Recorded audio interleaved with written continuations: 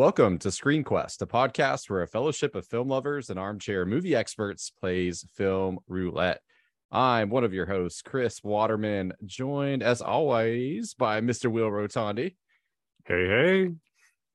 And May Finch, of course. Hey, guys. On this week's episode, we are going to be talking about Bonnie and Clyde. This was a you've never seen prompt, which I'm just going to say like that. Say like that forever, I think. Lean into it, Chris. Exactly. This was my selection, and I have now removed one from the pile of shame. We will also be doing a side quest, but first, we thought we'd catch up on what we've been watching. So take it away. I'm going to work my way from bottom to top on my screen. So May, hit us first. What have you been watching? Yeah, so I actually had a movie night last night, and the fun thing about doing movie nights with friends is that you end up watching stuff you never would have picked. So I think this was a straight to streaming movie that came out like during the pandemic called Love and Monsters. And I'd never even heard of it. And I was like, okay, this seems cheesy, but I'll try it. It's basically an apocalypse film where the premise is just ridiculous. It's self-aware that it's ridiculous, thankfully, but the idea is that there's an asteroid coming to Earth. That doesn't cause the apocalypse. Everyone blows it up with rockets, but there's something in the rockets that causes all of the cold-blooded animals on Earth to mutate into monsters. Okay, that's awesome. And they just wipe out most of the people on Earth. And so like several years later, everyone that is left alive is like living in these like little colony bunkers, and it's really risky to like go onto the surface to try to go to another bunker. But the protagonist is this like 20-something dude that really wants to go find his old girlfriend from the before times, and is like, he's the kind of a guy that always rolls a 1 essentially when he's trying to do stuff. In our D&D group. Yep.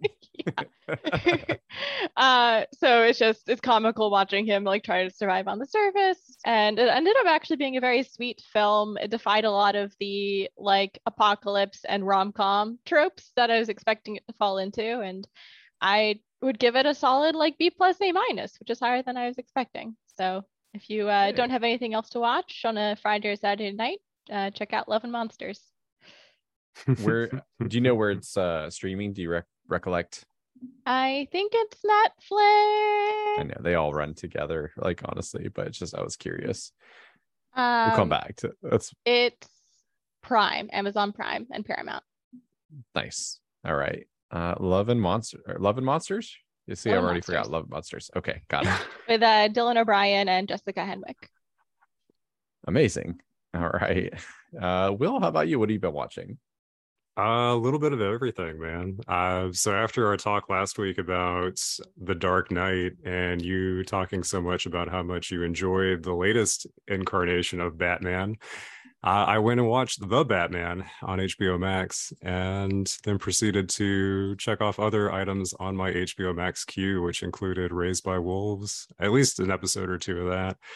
And then my wife, who really was interested in checking out an anime they've got on there called Belle, which was kind of cool. So we watched that earlier today. So that's probably it. I feel like there's probably one more in there. Oh, and on the subject of heist movies for later today as a tie-in, there is a movie by Michael Bay called Ambulance that is also on, I want to say, Peacock. That is ridiculous. And so that was my that was like the movie choice that you go and you watch just because you have no expectation and you just want to see a bunch of shit blow up. And that was pretty much it stuck the landing on that. So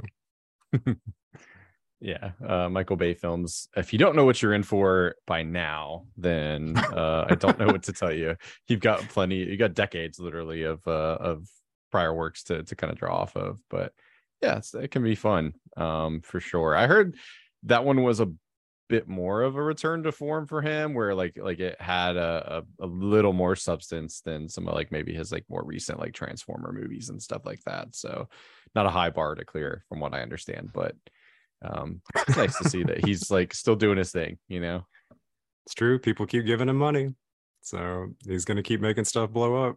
I feel like the last thing he did was like something for Netflix before that, which may have also been kind of a heisty movie because it was like Ryan Reynolds and ah, I'd have to look that one up again. But yeah, so he every once in a while there'll be something that'll come out, and it's pretty par for the course, like you mentioned. It's got a bunch of various or stereotyped characters, and not very deep, but not really what you're probably looking for if you watch a Michael Bay movie. So that's You know what you're getting into. yeah, exactly. You're just hoping that everybody makes it out okay that you care about, which may or may not happen. But in this one, it was surprising that it did turn out okay. It's one of those things too where you watch it and you could, if you really wanted to, nitpick about a lot of stuff, like why is this even still a plot? But that again, like if you've seen a Michael Bay movie, you know that doesn't matter, and you just have to roll with it. So yeah, 100%. Yeah, he made some good, really good, like I think movies back in the 90s, especially like the Rock, like that era of like Michael Bay films seemed to have a little bit more heart. It could have been the casting choices too, like although he's had some heavy hitters and some other stuffs, but I'm glad to hear it was enjoyable, man. That's all it really counts. As long as you had a good time, you didn't regret watching it, like it's always worth it, at least like a little bit. So yep. Very cool. What really quick, what did you think of the Batman? Couple sentences, like review. No need, you don't have to go super deep in if you don't want to, but just curious. I really enjoyed it.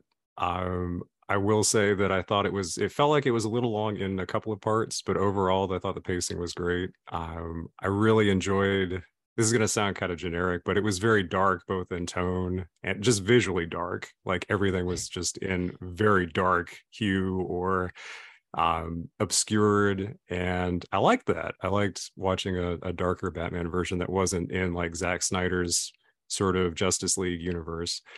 And I was pleasantly surprised by Robert Pattinson as a young Bruce Wayne, and I really liked Colin Farrell as the Penguin. That was, I mean, just in the like, show, man, he's so I great. know, just the way that he played the character and the prosthetics and the look. Like, if you didn't know that was Colin Farrell, you might not guess that was him. So that was cool, and I really liked Zoe Kravitz, right, as Catwoman, because I really liked her too in that role. That was great. So yeah, overall, definitely recommend it. I will say it's a little long too, which depending on how you are with the length of a movie, depending on time, and if you want to watch it all in one go, then that's just something to keep in mind. But overall, no, definitely recommend. It's my favorite introduction to Batman too. Mm. Like the first scene that like where you actually like see him, the way that's like structured is like I thought was so interesting and neat because I actually won't say it because May hasn't seen it yet, so I'll leave it up. But I think that's my favorite like introduction to Batman in any of those like series, like for sure how they go about it's very cool. Mm-hmm. Well, I haven't seen too many like new films. I am like I just by accident I realized I'd watched like two Quentin Tarantino movies like in reverse order from newest to oldest, and now I've just decided that's going to be a thing that I just do because it's very Tarantino to do that. So I'm slowly working my way back through. Inglourious Bastards is up next. We have been watching a lot of TV. We are about halfway through The Bear, which is incredible. Really, really like it. It's a nice I don't know, little palate cleanser from a lot of the stuff that I feel like I've seen this year that has been sort of like, really, really gigantic in scope family dramas like Succession or like something real cerebral like Severance. This has a lot of interesting things to say about like family dynamics, but it's just it unfolds in a very unique way. And I love the kind of frantic pace that'll like go to a really quiet slow moment and then a frantic pace like it's nice. It feels almost like sitting in like a jazz concert in a way where whoever I don't know like off the top of my head the name of the show creator showrunner, but they know what they're doing. It's a masterful thing and it's been brilliant to watch. I've heard it's like an unusually realistic depiction of like back of house dynamics at a restaurant. Yes. I having worked in a couple of restaurants, I can say that is very much accurate. Like everything from like the lingo to like again, like how people kind of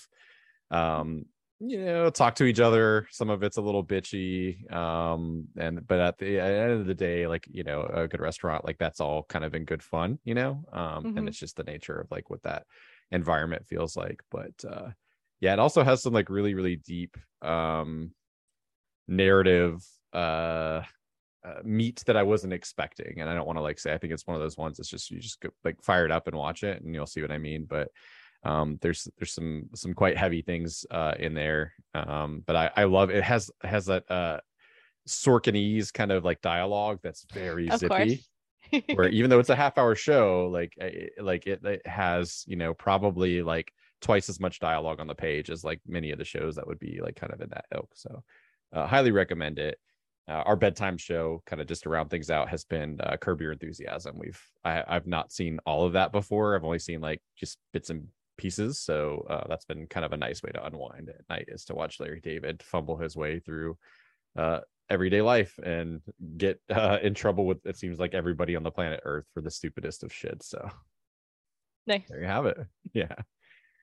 All right, well, let's draw us a side quest, see what we have on the menu today to continue with some of the bear terminology. And it is a Dreamcast. So this is where we will attempt to recast somebody from a well-known film and with a different actor, and kind of discuss that. So this might be one we have to cut around because it does take a little bit of pondering. Most of us probably don't walk around with a lot of these in our back pocket, so I feel like you do, Chris. not for something like this. I don't know. I will be honest. Like I do not. I have a ridiculous one if you can't think of one. Please, no, Go by all for it. means. Yeah. Okay. Hear me out. Technically, I would like to replace Jared Leto in everything that he's been in. But specifically, I think Morbius could have been saved if David Tennant played him. Because one, David Tennant can pull off basically anything, and he's done like a really good job playing a villain in there was like a Marvel series he was in that he really nailed it. Jessica Jones, yeah. Jessica Jones. Two, Matt Smith is also in Morbius, and they've both played the Doctor. And like, can you just imagine like the nerd freak out from having them both in the same film? Like that alone would drive box office sales. Yeah, so I think David Tennant could like going back to all of like, if I'm looking at every Jared Leto role, like a David Tennant Joker, like sure, I could definitely be on board for that. Like, because he played Joker in the Suicide Squad movie and a couple others. David Tennant getting an axe in the face, courtesy of Christian Bale, sure. Like I could, in American Psycho. That one can stay. I'm fine with Jared Leto doing that. Okay, well, fair enough. That's the one exception. It's the only role that he ever took on and never got work again, I guess. Yeah. No, I love David Tennant. And he's just like I feel like anyone who like went through like the traditional Shakespearean like kind of acting it's just very good and very flexible with what they're able to do, because I did some stuff with the Shakespearean theater in college, and like it's really hard to work with that material sometimes, and you really have to understand it and be nuanced in how you're saying things for it to like come across well to a modern audience. And yeah, it shows with people like David Tennant. Sir Patrick Stewart's another person who went through that kind of training. So yeah, I think if anyone could save Morbius, it would be David Tennant. I tend to agree. I haven't seen it, but I love that the studio completely misunderstood the memification of that movie and thought that, oh, people want this to come back to theaters, and then it bombed like a second time. But yeah, I think like that could have been a more interesting movie from what little I know about it. He's my favorite Doctor. Like that was the and when Eccleston, like went away, like as I was watching, because I was way late to the party, I was like, oh, that's kind of a bummer. But and then with David Tennant, I was like, no, it's not time. It's not your time. No, I know. Please. He was by far my favorite. Yeah, I would have to agree. I like his quirky sense of presence in most of the roles that he has. And I didn't watch Jessica Jones, but I did know that he was in that. So that's excellent to hear that he can also play a very creepy, manipulative bad guy. But yeah, I feel bad for I feel bad for Jared Leto. Like he tries really hard, man, but he's kind of weird too. I think the Joker thing, like all the like method acting and the Sending like like dead animals to people. yeah, when it gets to be like you Condoms start and stuff. weirding out your coworkers by doing stuff and all the like the weird negative publicity that came out about that, it's just like, I mean, I appreciate like what he tries to do in film, like when Blade Runner 2049, I thought, you know, he does have the acting chops, but it's like there's certain things where he just takes it a little bit too far, and so that to me was like, yeah, that's too bad. And I don't know what it was setting Morbius up for such like, I guess, a catastrophic failure from what it sounds like, because I didn't watch it either. I just heard about it, and then of course the memes and everything you guys are talking about. But I just felt bad for that. Like he seemed like he was pretty excited for that too. So I guess it's just one of those things. But hopefully he can turn it around. Maybe just pull back a little bit on the change the acting up a little bit, you know, the method for it. But yeah. He's That's just too he bad. also he literally runs a cult. Like as a person, Jared Oh, Leto Oh, is really? not yeah. someone I'd ever want to encounter. Wow. Yeah, I Duly did not noted. know that. I had no Yeah, idea. yeah. He's a piece of work, but I mean, Morbius had a lot of issues. Like the script writing is kind of ridiculous. There's Mm. continuity errors throughout the film. The editing is also kind of strange. Like I mean, Marvel movies will do this too sometimes, but there's just like all these like special effects layered over all of the action scenes that makes it actually hard to appreciate any of the action and lots of stuff. Mm. But I think it could be like significantly salvaged just with some recasting.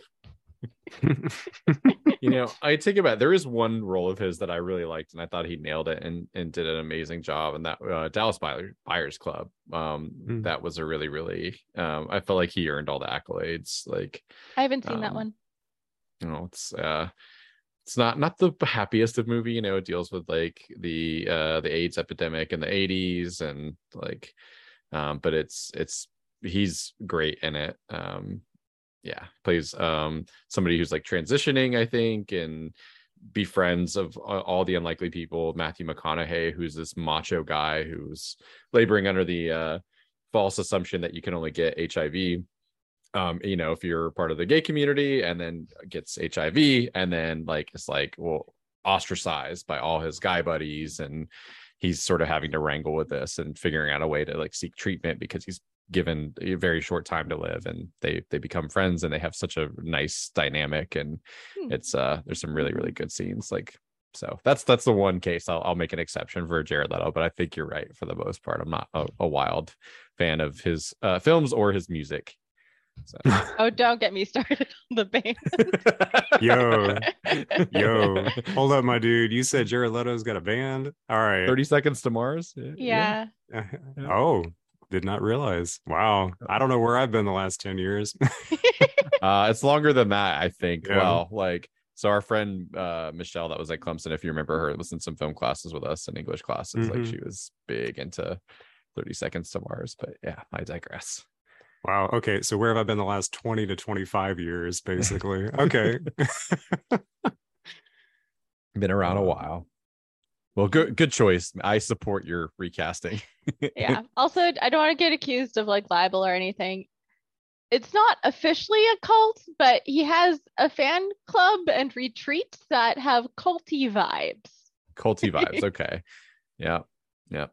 Okay. We'll redact that and say it's a cult like fan club. There we go. maybe it's a religion, maybe he'll pull the L. Ron Hubbard route and write a book, and then we'll go from there. Amazing. Then we'll get the Jared Leto version of Battlefield Earth.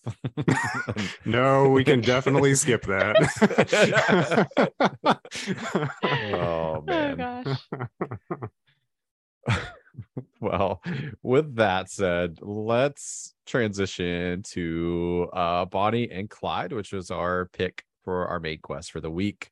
As always, we're going to start off with some general impressions, and then we're going to do a very quick crash course on what New Hollywood is. So like the time period that it encapsulates, the major films, and then like the stylistic characteristics that make up that era of film, and talk about like how that maybe pops up in Bonnie and Clyde, which is widely considered to be the first big example of this era.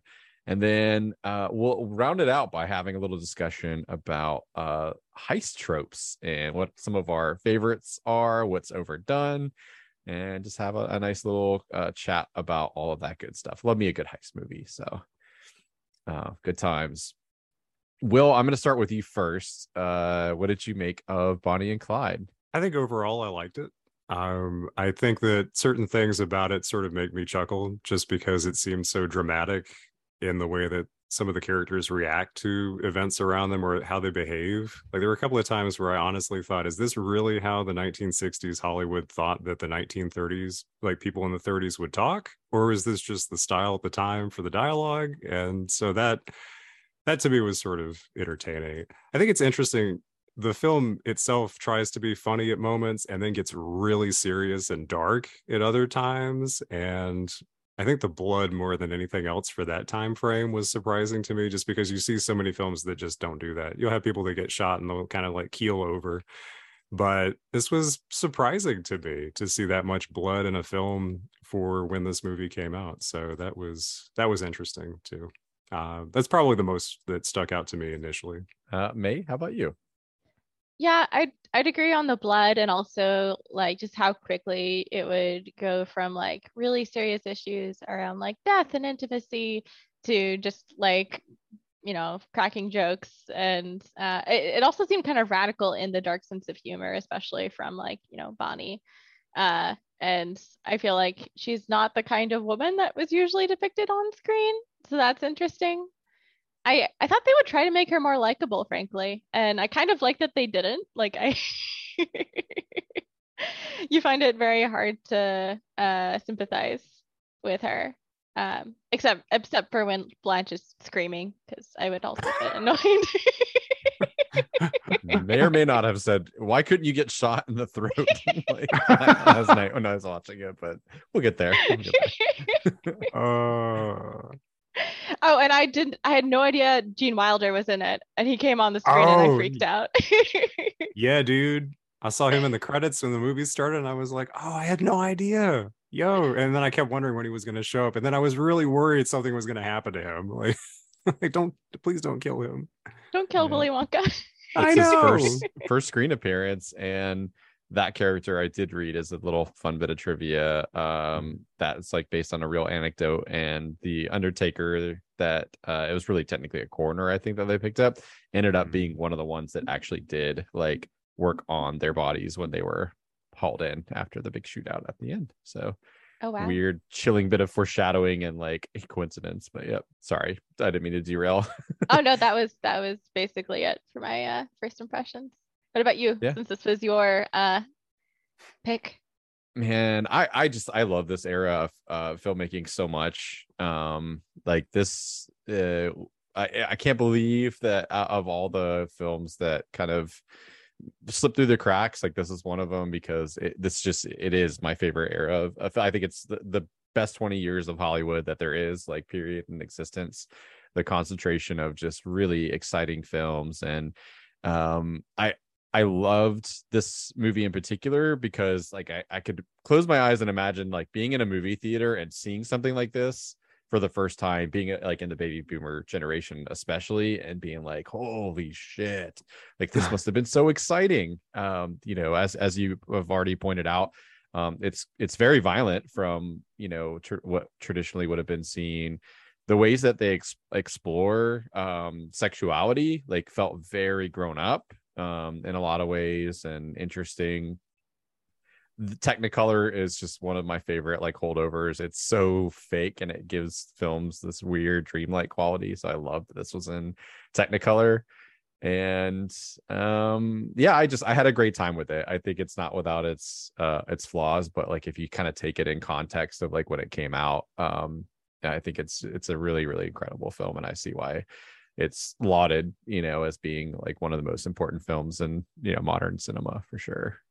A lot of ways it kicked off modern cinema. So As someone yep. who sews, I was also like really impressed with the costuming.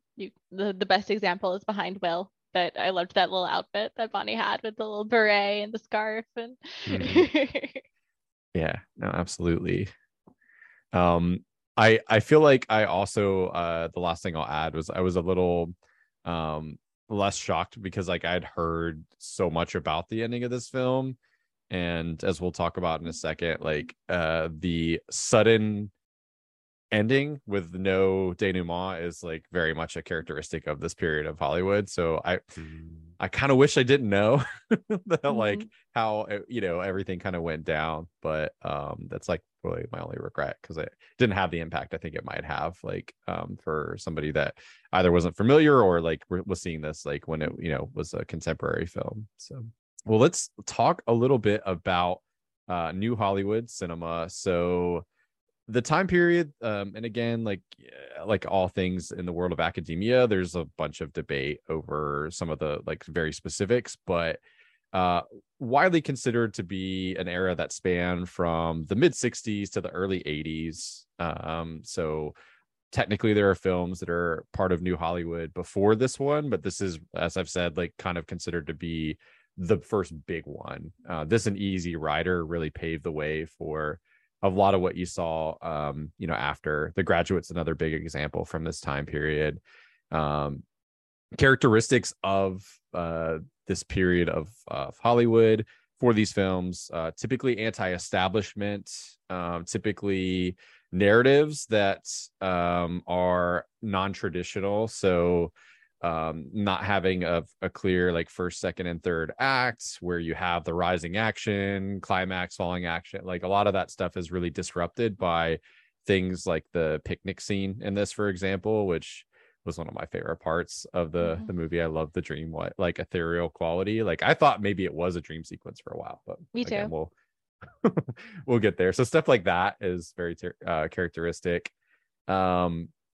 Also you have sort of the birth of like the anti-hero in a lot of these films where they blur the lines of like morality for characters, having likable protagonists like Bonnie and Clyde, for example, who are a little morally gray, or maybe even just like would have been considered villains prior to that. Oh yes, we already kind of touched on it. So the swift kind of resolution of the film, kind of leaving a impact on the audience without much like of any like kind of like tying up a loose ends, denouement, like all that stuff's kind of thrown out the window a lot of the time. So you're kind of just boom, the credits roll.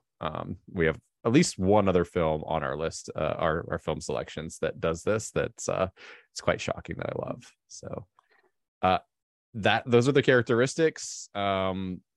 I don't know that I would consider like Return of the Jedi to be like, but that's like the last year that I saw like kind of like in that area, and I think it's just like kind of shoehorned because it's George Lucas. But that and like some of those early 80s movies are kind of the last ones that are part of this era, and you can kind of see some cynicism like if you go and read about this era of Hollywood where it went from being anti-establishment to like marketed anti-establishment. Like the Hollywood got on board very quickly with these films because they were putting asses in the seats like nothing that Hollywood was putting out up to this point. So Dr. Dolittle is a famous example. The Rex Harrison film flopped on its ass hardcore. They were trying to recapture some of that like old Hollywood magic, that purity, and people just weren't going out to see that.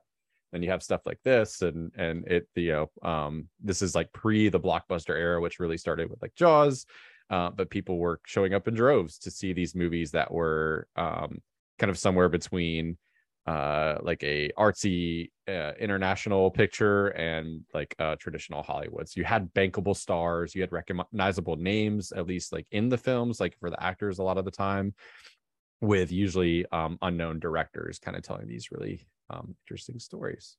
So all of that being said, and knowing what some of the elements are, what are some of the things that you guys enjoyed about Bonnie and Clyde, and did you notice some of those tropes kind of popping up in the film here? I mean, you did mention the dream sequence already. or the picnic dreamlike sequence, I suppose. Yep. And yeah, that was very interesting. I liked that the arc of action was not predictable, and it kept me on my toes more and made me pay more attention.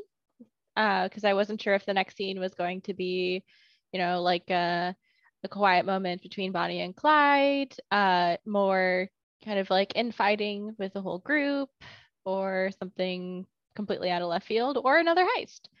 And that was interesting. I think that's probably part of like the big appeal of the movie for that time period. And I also think that in terms of like how everyone is depicted, there's no one who is purely good or bad, and everyone seems to be multidimensional, even the supporting characters. Like we have Blanche, who could just be this annoying kind of crybaby in the group, right? But she does get at least a little bit of background, as you find out she's a preacher's daughter, grew up in the church, and is probably feeling a lot of internal conflict over all of this. And Yeah, it's just a cool to get smidge. that. Yeah, just a bit. Internal, semi-external conflict. And yeah, I don't know. It's just interesting to see that with characters from this time period, especially since a lot of early films do kind of try to tell a moral tale. And this is more just like, nope, these are people. They make good decisions and bad decisions, and this is their story. I definitely feel like the idea of like bucking the law, basically trying to take what you feel you are owed and finding your own success.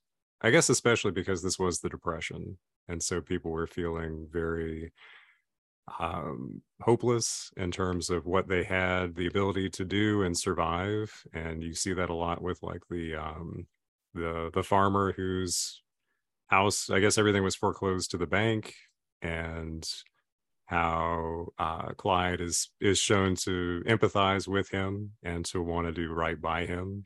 At first, it was like when Clyde made the comment, just kind of like the offhand comment, like, "Oh yeah, we rob banks." Like I always thought, like, are you trying to make this farmer feel better, or did you like feel inwardly that you wanted to do good by him, or you just thought, you know what, this is an opportunity, um, and it's interesting to see.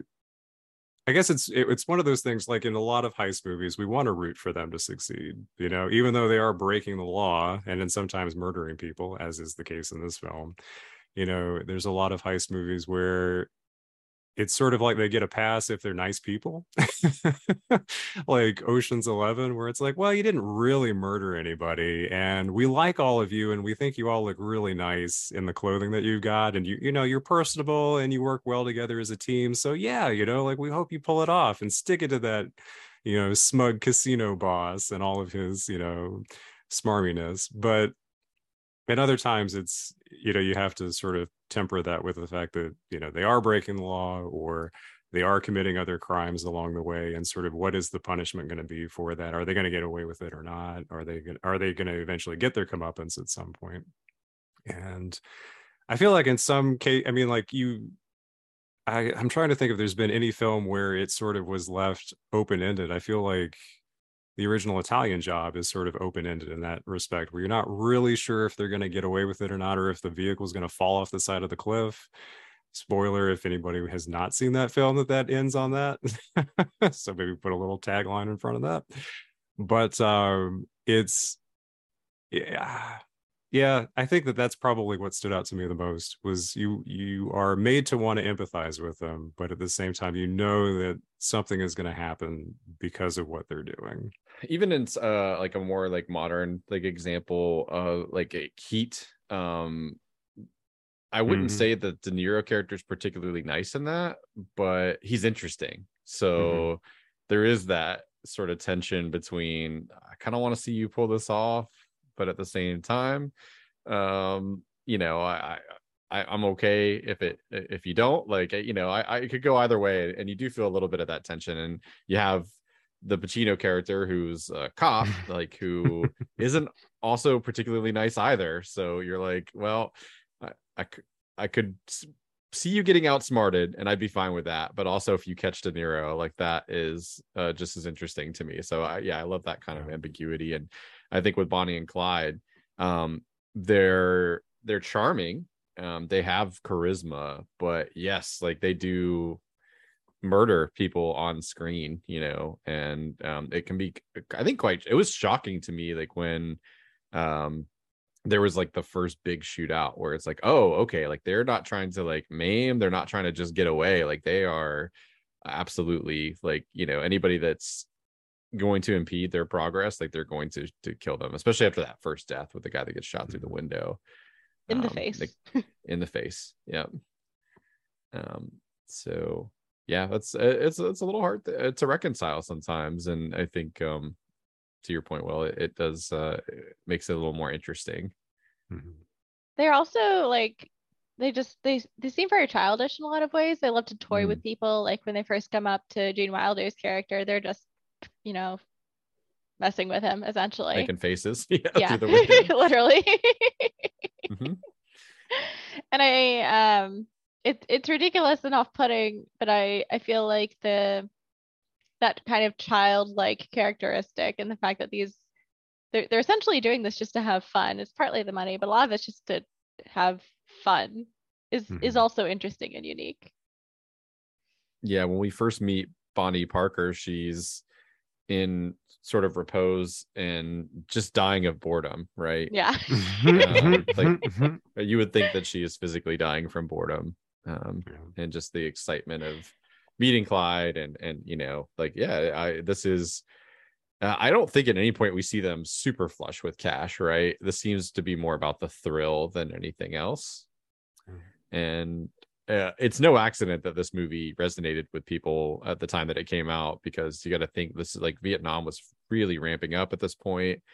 This is a year before the Tet Offensive, which is like where like the draft was kicking into like high gear, but like Vietnam was very much in the forefront of people's brains. There was a lot of frustration and disillusion with like the American government and authorities figures. So I can see why a film like this would excite people a little bit, because here you have these two characters that are very anti-establishment and rebellious and rambunctious, and you probably would have wanted to root for them a bit. What did you make of the ending? So like the sudden end, again, this is one of my favorite tropes of the era. It frustrates a lot of people, like the first time they encounter a film like of this era, and have that, because we're so used to that denouement, that happens, where you can kind of have some time to reflect while the film is still going before the credits roll, where you can kind of process things. And this doesn't give you that time whatsoever. It is very much, bang, bang, bang, bang, bang, bang, bang, bang, the end. So what did you guys make of that? Have you ever seen like a film of this era, or like, have you ever encountered something like this before? I definitely have. I'm trying to think of what specific movies were that ended like this. Personally, I loved it. The Green Knight is kind of similar, right? It Yeah. cuts off right as the axe is coming down. But I loved it because so much of the film is you're swinging between I guess kind of like frustration at all the infighting in this group, the thrill of their heists, and the kind of anxiety of the moments when they are just kind of having fun and enjoying themselves and being in love, but it seems like there's this other shoe always waiting to drop, and it's just one wild joyride essentially, and then you crash at the end. And I don't know, it makes the viewer experience kind of mirror their experience a little bit, and I like when movies do that. Do you have any like either modern examples, or like had you encountered a similar sort of like ending, like for film of this time period or outside before, or is this like the first you've seen of something like this? I would say that, and I don't know if this is a good comparison or not, but No Country for Old Men sort of felt like it just sort of cut. And even though a lot of what had happened had already been resolved, I think that to a certain extent, I didn't really expect it to just cut after Tommy Lee Jones's ending monologue. And So I think that it's definitely something I'm not opposed to. I think it's very good when it's strategic and intentional about how you want to feel. Like that's how you want your audience to feel going out of the film. And so to have it be this, massive shootout at the end, surprise attack, no, I think it was very effective. I think it was very well done. And I thought it was just an interesting way to frame it too, for being inside the vehicle when they're walking up, how everybody is framed through the windows that you see right before it cuts. Yeah, definitely like intent there is to leave a lasting impression. You don't want to talk about Fade to Black. Like, oof. Like this is definitely one where you know, uh, the intent is to kind of shock you and then like piss off out of the theater now, like with you, like go reconcile that out in the real world, because you're not going to do it here in the movie theater. We're not going to give you that time, and I kind of love that. Reservoir Dogs seems to have aped this a little bit. Like that movie doesn't even resolve. Like it cuts to black and like you hear the ending of that movie like in the credits, like, which is brilliant. So like you don't even get the satisfaction of seeing the final shootout. It's literally Steve Buscemi like crashes out through the door, the credits start rolling, and you hear the gunfire, and like you don't even get what we get here, which I didn't realize was a nod until like having seen it. And I'm like, I think that's probably something he was aping, or certainly wanted to go a similar route. So yeah, I kind of love that.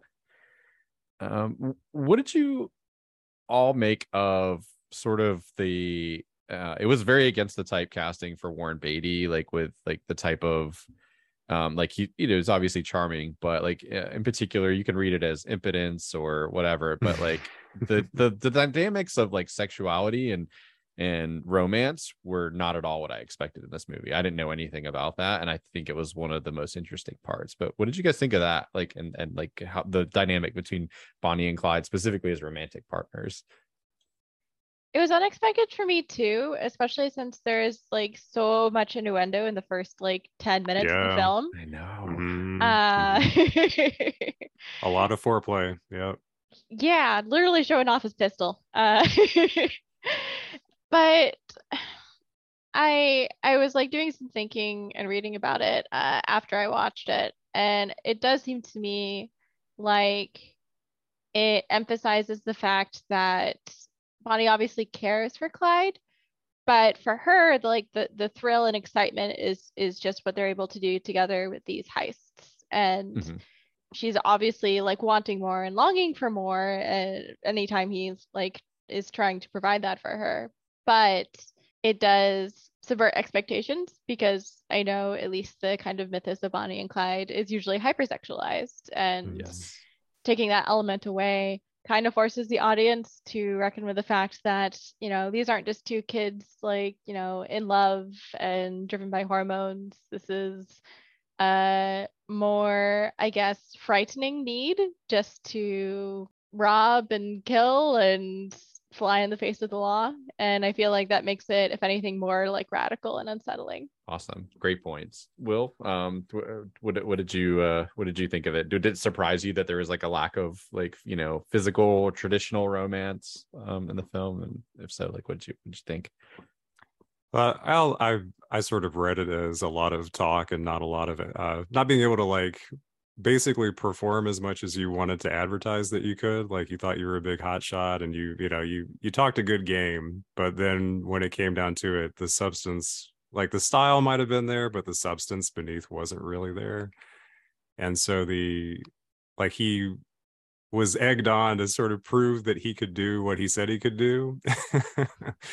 And when it got more involved in something he was used to in terms of like robbing like a bank, which he was used to just holding up grocery stores, which seemed very easy and he had gotten used to doing that. But when it came to actually robbing a bank and getting away with that, or figuring out all the pieces about what he was getting into, that he was in over his head. And then it's the same thing too, sort of like with the sexuality that he tries to convey. And then it's like, well, when they start going at it, then suddenly he's not interested, or he's not able to, or he is feeling out of his element and isn't sure how well he's going to perform.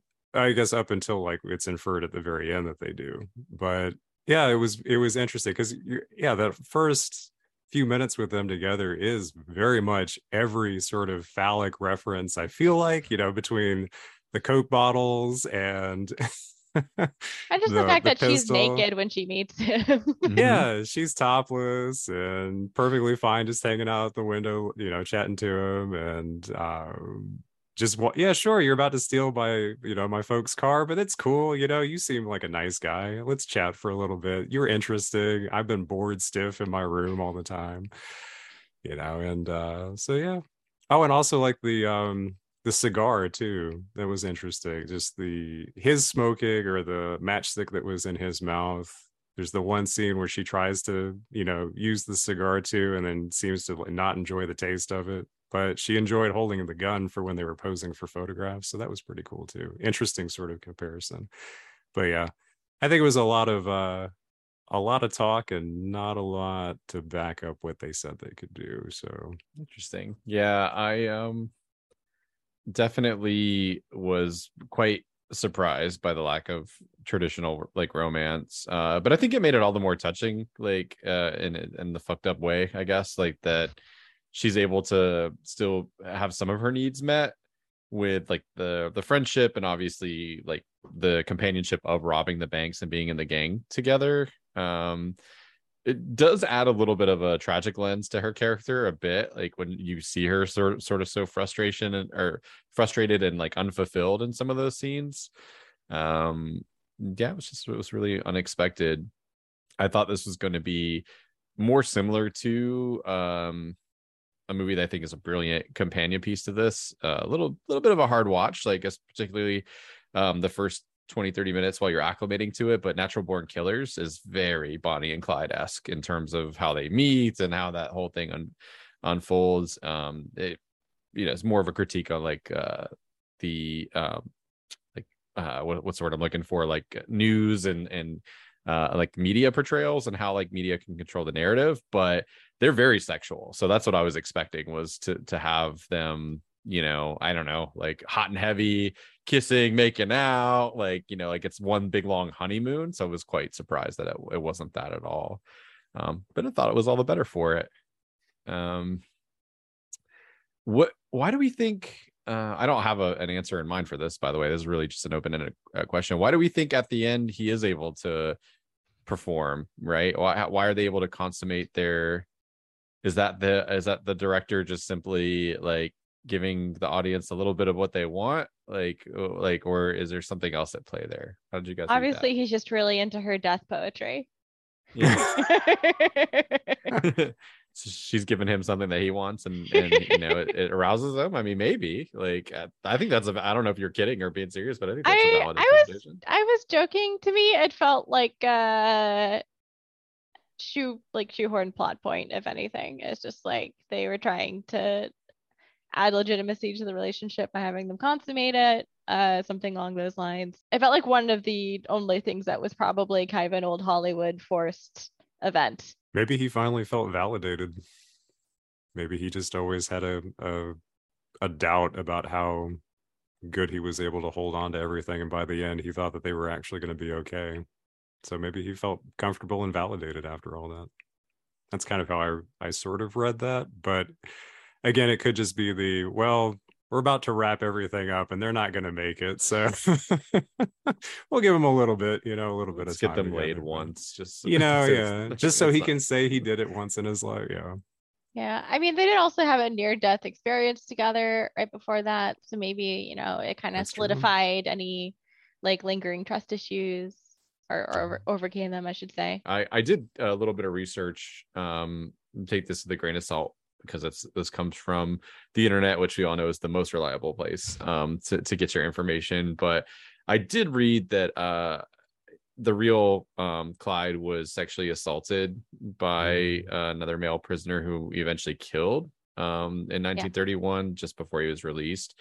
So I thought it was maybe, because this was like technically still within like the Hays Code, although it wasn't really being enforced. I think it ended a year later. So I don't know if they just thought they couldn't get away with that angle or didn't want to put that angle. I mean, he makes an offhand comment, early in the film of like, "There's nothing wrong with me. I don't like boys," right? Which like, I thought like interesting that they have him say that, but don't go into that part of because I think it would have added a dimension, but maybe they weren't quite ready for that yet in New Hollywood to explore sexual assault of a male in cinema. It is explored in a couple of years in some another one of my favorite movies, Midnight Cowboy, but yeah, they stopped short a little bit, which was it's disappointing. I mean, not really disappointing, but I just like when I read it, I was like, oh man, that would have added a really interesting dimension to his character and that sort of dynamic. And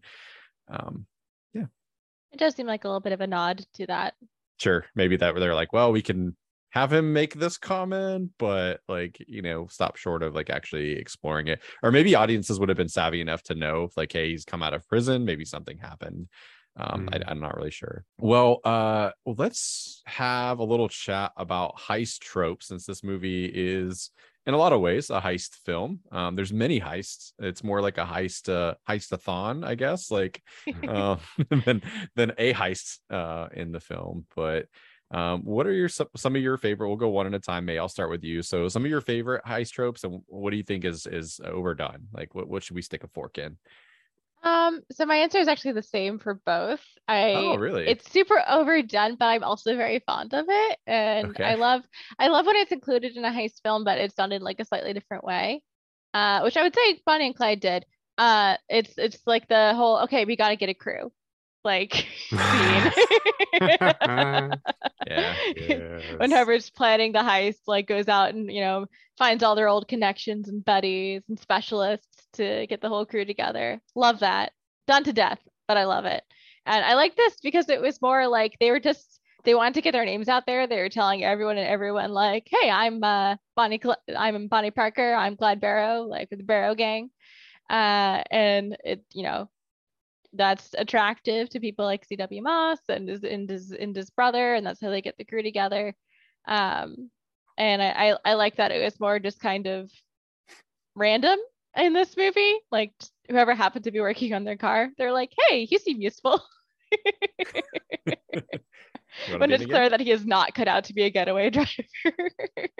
So yeah, no, I appreciated that it wasn't the stereotype. I guess that probably wasn't even a standard trope at this point, but it was a funny way of putting a crew together. And the reluctant Blanche. Yeah, to say the least, Blanche was reluctant indeed.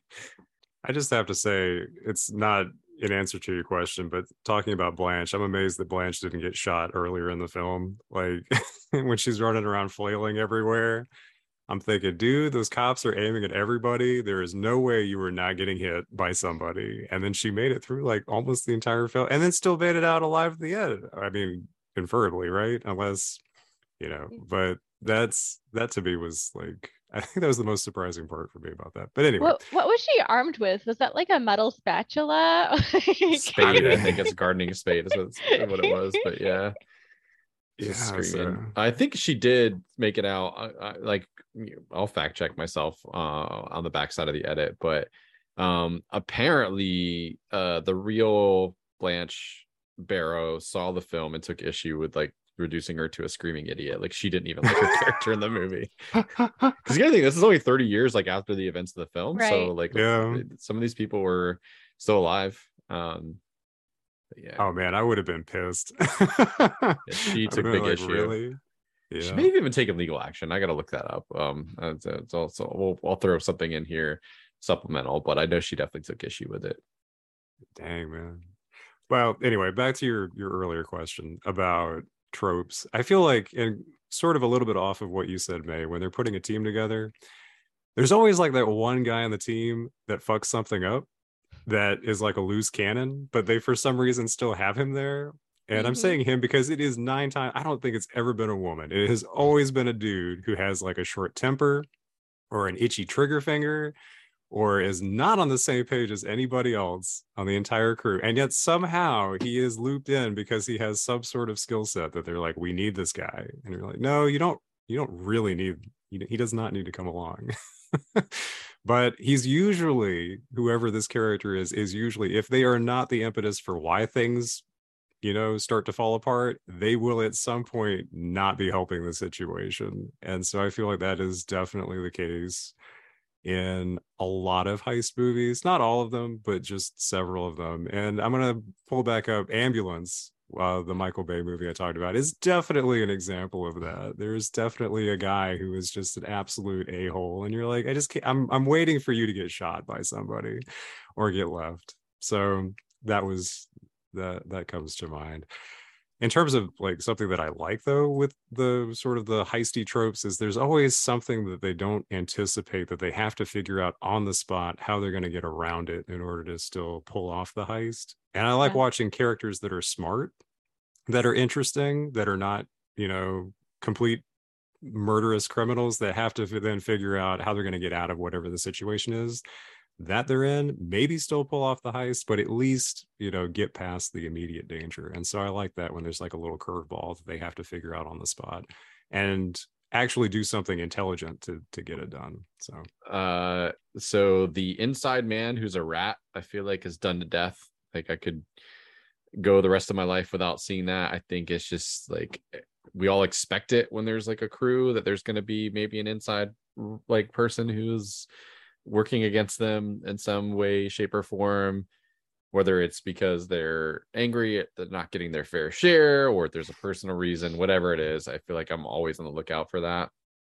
Going back to Reservoir Dogs, I think they did something really interesting with how that unfolds in that particular film, with who the person is and what state they're in, after the heist. But yeah, I think it's done to death, and like let's move on. Let's do something else. What I like about heist films, like one of my favorite sort of like part of like that narrative structure is the planning phase. I think you get a lot of really good character development often during the planning phase, because you see people's strengths, their opportunities for like how adept they are at a criminal, and usually you get a lot of like character conversation and talk there, like but that can be really, really interesting. So I love, like, especially when they got like the little cork board and all the little things pinned up, and get a little bit of banter going back and forth on shit. Good times. So awesome.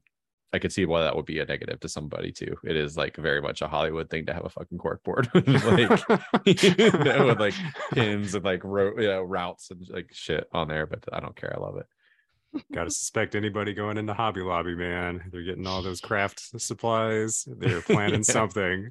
Oh gosh. Yeah. That, or they're hunting a serial killer. Oh yeah. Oh, also a right. detective trope. We're doing a podcast on to kind of bring the episode to a close. First of all, is there anything anybody else wants to add about Bonnie and Clyde? I'll let you guys, if there's anything last minute you want to talk about, I suppose, before we transition to a little game. But I have a silly question. Were they that good looking? I don't think so. Like, I think like Gene Hackman's character, like the brother, was supposedly like better looking than Clyde, and like the photos that I saw, like I was like, oh, okay, like not bad, but yeah. I'm looking at the Wikipedia article now. They're fine. They're fine. Yeah, it's fine. That's right. Yeah, they're not hideous or anything, like, but like, That's it. Yeah. So yeah, I guess, like, would you swipe right or left? Like, that's the question. Well, the photos are black and white, so and probably from not the best distance. If a black and white photo showed up on my Tinder, I'd be very confused. I would be more inclined to accept the right. Nice. That might be the best way to stand out on Tinder. You'd be like, wait a minute, actually, 100%. I'm digging this image of the real life image of Bonnie with the gun on the front end of the car. Mm-hmm. I'll have to pop some of these into the edit. Did you see? You can actually, if I think it's on the Nevada-California border, like the actual car is like there with there's like 100 and something bullet holes in it. It's on display. It's pretty amazing. Some of the photos, it's wild. Yeah. I do have one question for you guys. If you had to choose, you don't have to necessarily choose one, but your favorite heist movie from all of the ones that you have seen. Yeah, Heat, easy for me. I Mm, have some recency yeah. bias having just rewatched it, but that it's so far and above like anything that I've ever seen. It's easy. Awesome. Again, sometimes I like movies just for vibes. I do like Baby Driver, even though like I don't think the heists are Mm, that impressive, but like as a heist film, I like it. Also, you get to see Kevin Spacey like shot in the chest. It's great. May's like, check. Yep. How about you? Well, I would have to say I really enjoy Lock, Stock, and Two Smoking Barrels, the Guy Ritchie Fun one. heist movie. Yeah. That for me Nice. was entertaining because it's got a bunch of guys who are they're dark characters, but I just really want to see how it's going to turn out. It's all twisty and there's different people involved, and you're not really sure who's maybe going to off who and how it's going to turn out. And yeah, there's something about that sort of gangster heisty film that really appeals to me that I felt like was good in that, was kind of the same way in Snatch. And then when Guy Ritchie came out with The Gentleman more recently, I felt that same kind of vibe again. So yeah. So let me ask you to go further down the rabbit hole, put you on the spot. Which is Mhm. better, Snatch or Lock, Stock? There's one definitive answer here, so I expect you to answer correctly. Well, I'll probably get it wrong, but I'd have to say it's Lock, Stock, and Two Smoking That Barrels. you are correct. Yeah, that is the correct answer. Yeah. Snatch is very good, but people are It's no like, Lock, Stock. Yeah. have the take of like, oh yeah, Snatch is like the. I'm like, no, No, absolutely there's not. no way. Yeah, Snatch, or I was going to good say, yeah, job. Lock, Stock is the OG. Yeah. You passed the test. And I was gonna put a posting on the internet for a podcast host position if you said Snatch. nice. Oh, okay. No, I'm just kidding. I'm kidding. Gotta tread lightly around Chris. He's joking, but he's not joking. Unless, yeah. Uh, Amazing. Well, to close out this week's episode, we are going to do another lightning list. So I guess it's not really technically a game so much as a fun activity where we are going to build the top 6 definitive, like this is the list, right? Like everything else should just be eradicated from the internet after this. But this is the top 6 definitive heist films brought to you by Screen Quest. So 2 nominees apiece, and then we'll have to order them out. So and it's okay if you haven't seen a film, like no worries. Like we'll you can just use what you know from pop culture, and that's how you make a good list, right? You don't watch the movie on it and you put it somewhere really low. May, what do you have? I have a controversial pick because I guess this is kind of a reverse heist, but I Fine. was going to say Inception. Oh boy. Ooh. I'm ranking that one. No, I think that's a good pick. I think that is Nice. it's an interesting pick, and that I would say counts for sure. Okay, good. And then I already said it, but Baby Driver. Well, you can do 1 or 2 picks if you want to do both of yours. Like if you know what both of them are, you can absolutely go for it. Part of me wants to just throw something out there to be ridiculous, but at the same time, part of me is like, I've already mentioned 2 that I really enjoy. I'd have to go with Lock, Stock, and Two Smoking Barrels. For the other one, though, I mean, Ocean's 11 is sort of classic. I mean, whether we're talking, I haven't actually seen the original one with the Rat Pack the whole way through, so I can't speak to that. But I really enjoyed the remake of it, and I feel like that sort of, I mean, besides the fact that it's been carried on in about 4 different sequels, has also been probably what kickstarted a few other heist movies to come out after it. So I might be a little vanilla in that I've already mentioned them too, but I'm gonna have to go with those 2, Ocean's 11 and Lock, Stock. Solid choices. Yeah, I think very good choices. All right. Well, I'm gonna give my two picks here for the heist film. So Heat, I've already said. Definitely Classic. just amazing. And my second pick is actually a Stanley Kubrick film called The Killing from 1956. Yes, 1956. It stars Sterling Hayden, and it had a tremendous influence on Reservoir Dogs because it is told out of sequence. It has a group of misfits who put together a robbery of a horse track, and it is incredibly ahead of its time. It's amazing. Really, really exciting, tight, and has just, I think, one of the more interesting structures of like traditional. This would have been traditional Hollywood era, so I think it gets big points for that. So that's my pick. Nice. Good choices. Now we have the fun task of ranking all these, picking Well, them. I know you're going to put Inception at the bottom. Let me go back through and think. Wow. I'm also taking into cultural relevance too. So as much as I might want to put Inception at the bottom, let's see. We have Lock, Stock, Inception, Heat, The Killing, Baby Driver, Ocean's 11, and Baby Driver. I'm actually going to put Baby Driver below Inception. As much as I love that movie more than Inception, I think Inception has more cultural relevance. So yeah. Although I will say Baby Driver, extremely accurate depiction of what driving in Atlanta is like. Noise.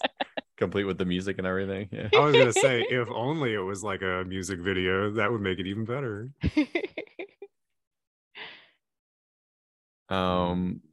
All right, so I'll give you my rankings, and then we could try to suss this out. So I think I'm gonna do Baby Driver, or sorry, Baby Driver, The Killing, Ocean's 11. That is okay. That makes sense. Lock, Stock, Inception, and Heat. And it's just, again, I personally don't like, you guys know I hate Inception. Yes. But the cultural relevance of that movie is pretty astounding, and like originality as far as like what the concept of that movie, I feel like I would put it second place, actually. So that's my ranking. Nice. I unfortunately have not seen most of the films you two recommended. My only criticism is I think Ocean's 11 should be higher on that list. Fair. Maybe knock it up 1 point past Lock, Stock. Although I'd have to say Lock, Stock is better than Ocean's 11. So I agree. So what would it? So would we put Ocean's 11 higher than? Especially for considering like cultural impact. Yeah, that is true. Yeah. Sorry, Lock, Stock. Sorry, Britain. We'll get you guys can tweak it too, like, because we come to consensus. So like my list is like that. I just wanted to give you mine. Like you can each do your own, and then like we can kind of like get a consensus there and like figure it out. I think it's pretty close. Like yeah. I'm pretty on par with what you've got. So it's really nitpicking at that point. I agree with yours, Chris, but I would put Ocean's 11 in the number 3 spot and bump down yeah. Is it really going to be that easy? It's going to be that easy. Wow. All right. I guess this is a match made in heaven. Yeah, for podcast co-host. Amazing. All right. Well, I'll list those out in a cool way on the video version to give you guys incentives to come check that out. But there you go. Have it. That's the definitive list of heist movies, like the top 6 of all time, according to ScreenQuest, which is the only source you need for all of your movie ranking needs. That is in perpetuity. There can be no more heist films of quality. It's true. It's just impossible. Yep. Indeed. Does that mean that Heath actually gets like a Sethi award? Is that are we still doing that? I mean, we could give it like a lifetime achievement. Yeah, lifetime Sethi award. Lifetime for, Sethi. For the greatest heist film. Yeah, why not? Why not? We should let De Niro and Pacino know. Oh gosh. Yeah. Michael Mann, he's doing the book tour right now for Heat 2, which is a prequel sequel novel that he hopes to turn into a film. So he's really active on Twitter. I'll here you go. Here's your NFT of this. Do it. Awesome. Cool. Well, that brings us to the end of the show and the drawing of another main quest. I haven't finished editing the episode, so I'm not sure if it'll end up, in case it hasn't ended up there. We have stipulated that May is going to get a pick this time because we have seesawed between Will and I for several episodes. So regardless of what I draw, it is going to be a May pick that we land on. I will try to make it apparent that I'm shuffling, no matter how many times it takes. So here we go. We'll make it happen. I'm gonna will this to just be it first time, so I don't have to like cut around this or do anything fancy. So Nice. All right. May the odds be in our favor. Yeah. All right. The first attempt is a deja vu. So let me look and see if this is a May pick. I think it is based on the number. And I was right. Nailed it. Didn't even have to do it again. So Noise. this is a deja vu. Here's our description of that category because it's been a while. Imitation is the best kind of flattery. Choose a film that pays homage to another film or genre, and we decide whether that homage is successful. The selection is Dirty Pretty Things, which is a film I've not seen. So this is going to be yet another opportunity to check another off the list and experience something new, which is really what I love about this podcast. So give us a little teaser for what Dirty Pretty Things is. Yeah, so the genre that it like kind of fits into and that I want us like thinking about the film through is like mystery / thriller. It does focus on two immigrants living in, I believe, London. And it does it does give a lot of insight into like the unique difficulties they're facing in the city as immigrants, but there's also this like mystery surrounding this hotel that both of them are connected to, and the scary things that might be going on there. Nice. Sounds very intriguing. I cannot wait to check it out. A little like revisiting of our last deja vu, which is Knives Out. We're like a month out from that movie or so, right? Like, or a couple of months out, and there's like no marketing. Like, I've seen one still. Yeah, what is up with that? So they did reveal like who's in it, but yeah, but like, where's the trailer? Like, come on, man! You spent a lot of money to get this IP that is like huge.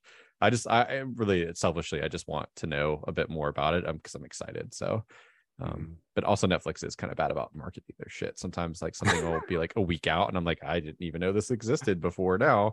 Glad I only have to wait a week, I guess. Yeah, I'm not seeing like an official release date. I know it's supposed to be at some point this year, but there's only 4 months left to the year. So yeah, we'll see. Fair enough.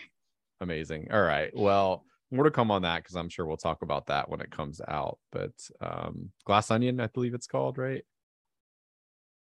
Yeah, I think that's Knives Out, Glass Onion. There's Glass Onion and Knives Out Mystery or something like that. Yeah. Fantastic. Well, that brings us to the end of this week's episode. Thank you so much for all the likes, the shares, the subscribes, the views. We really do appreciate it. Engage with us on social media at ScreenQuest Pod. Recommend the show to a friend, please, please, please. We would love you forever if you do that. And until next week, we love you. Bye. Bye. Bye, guys.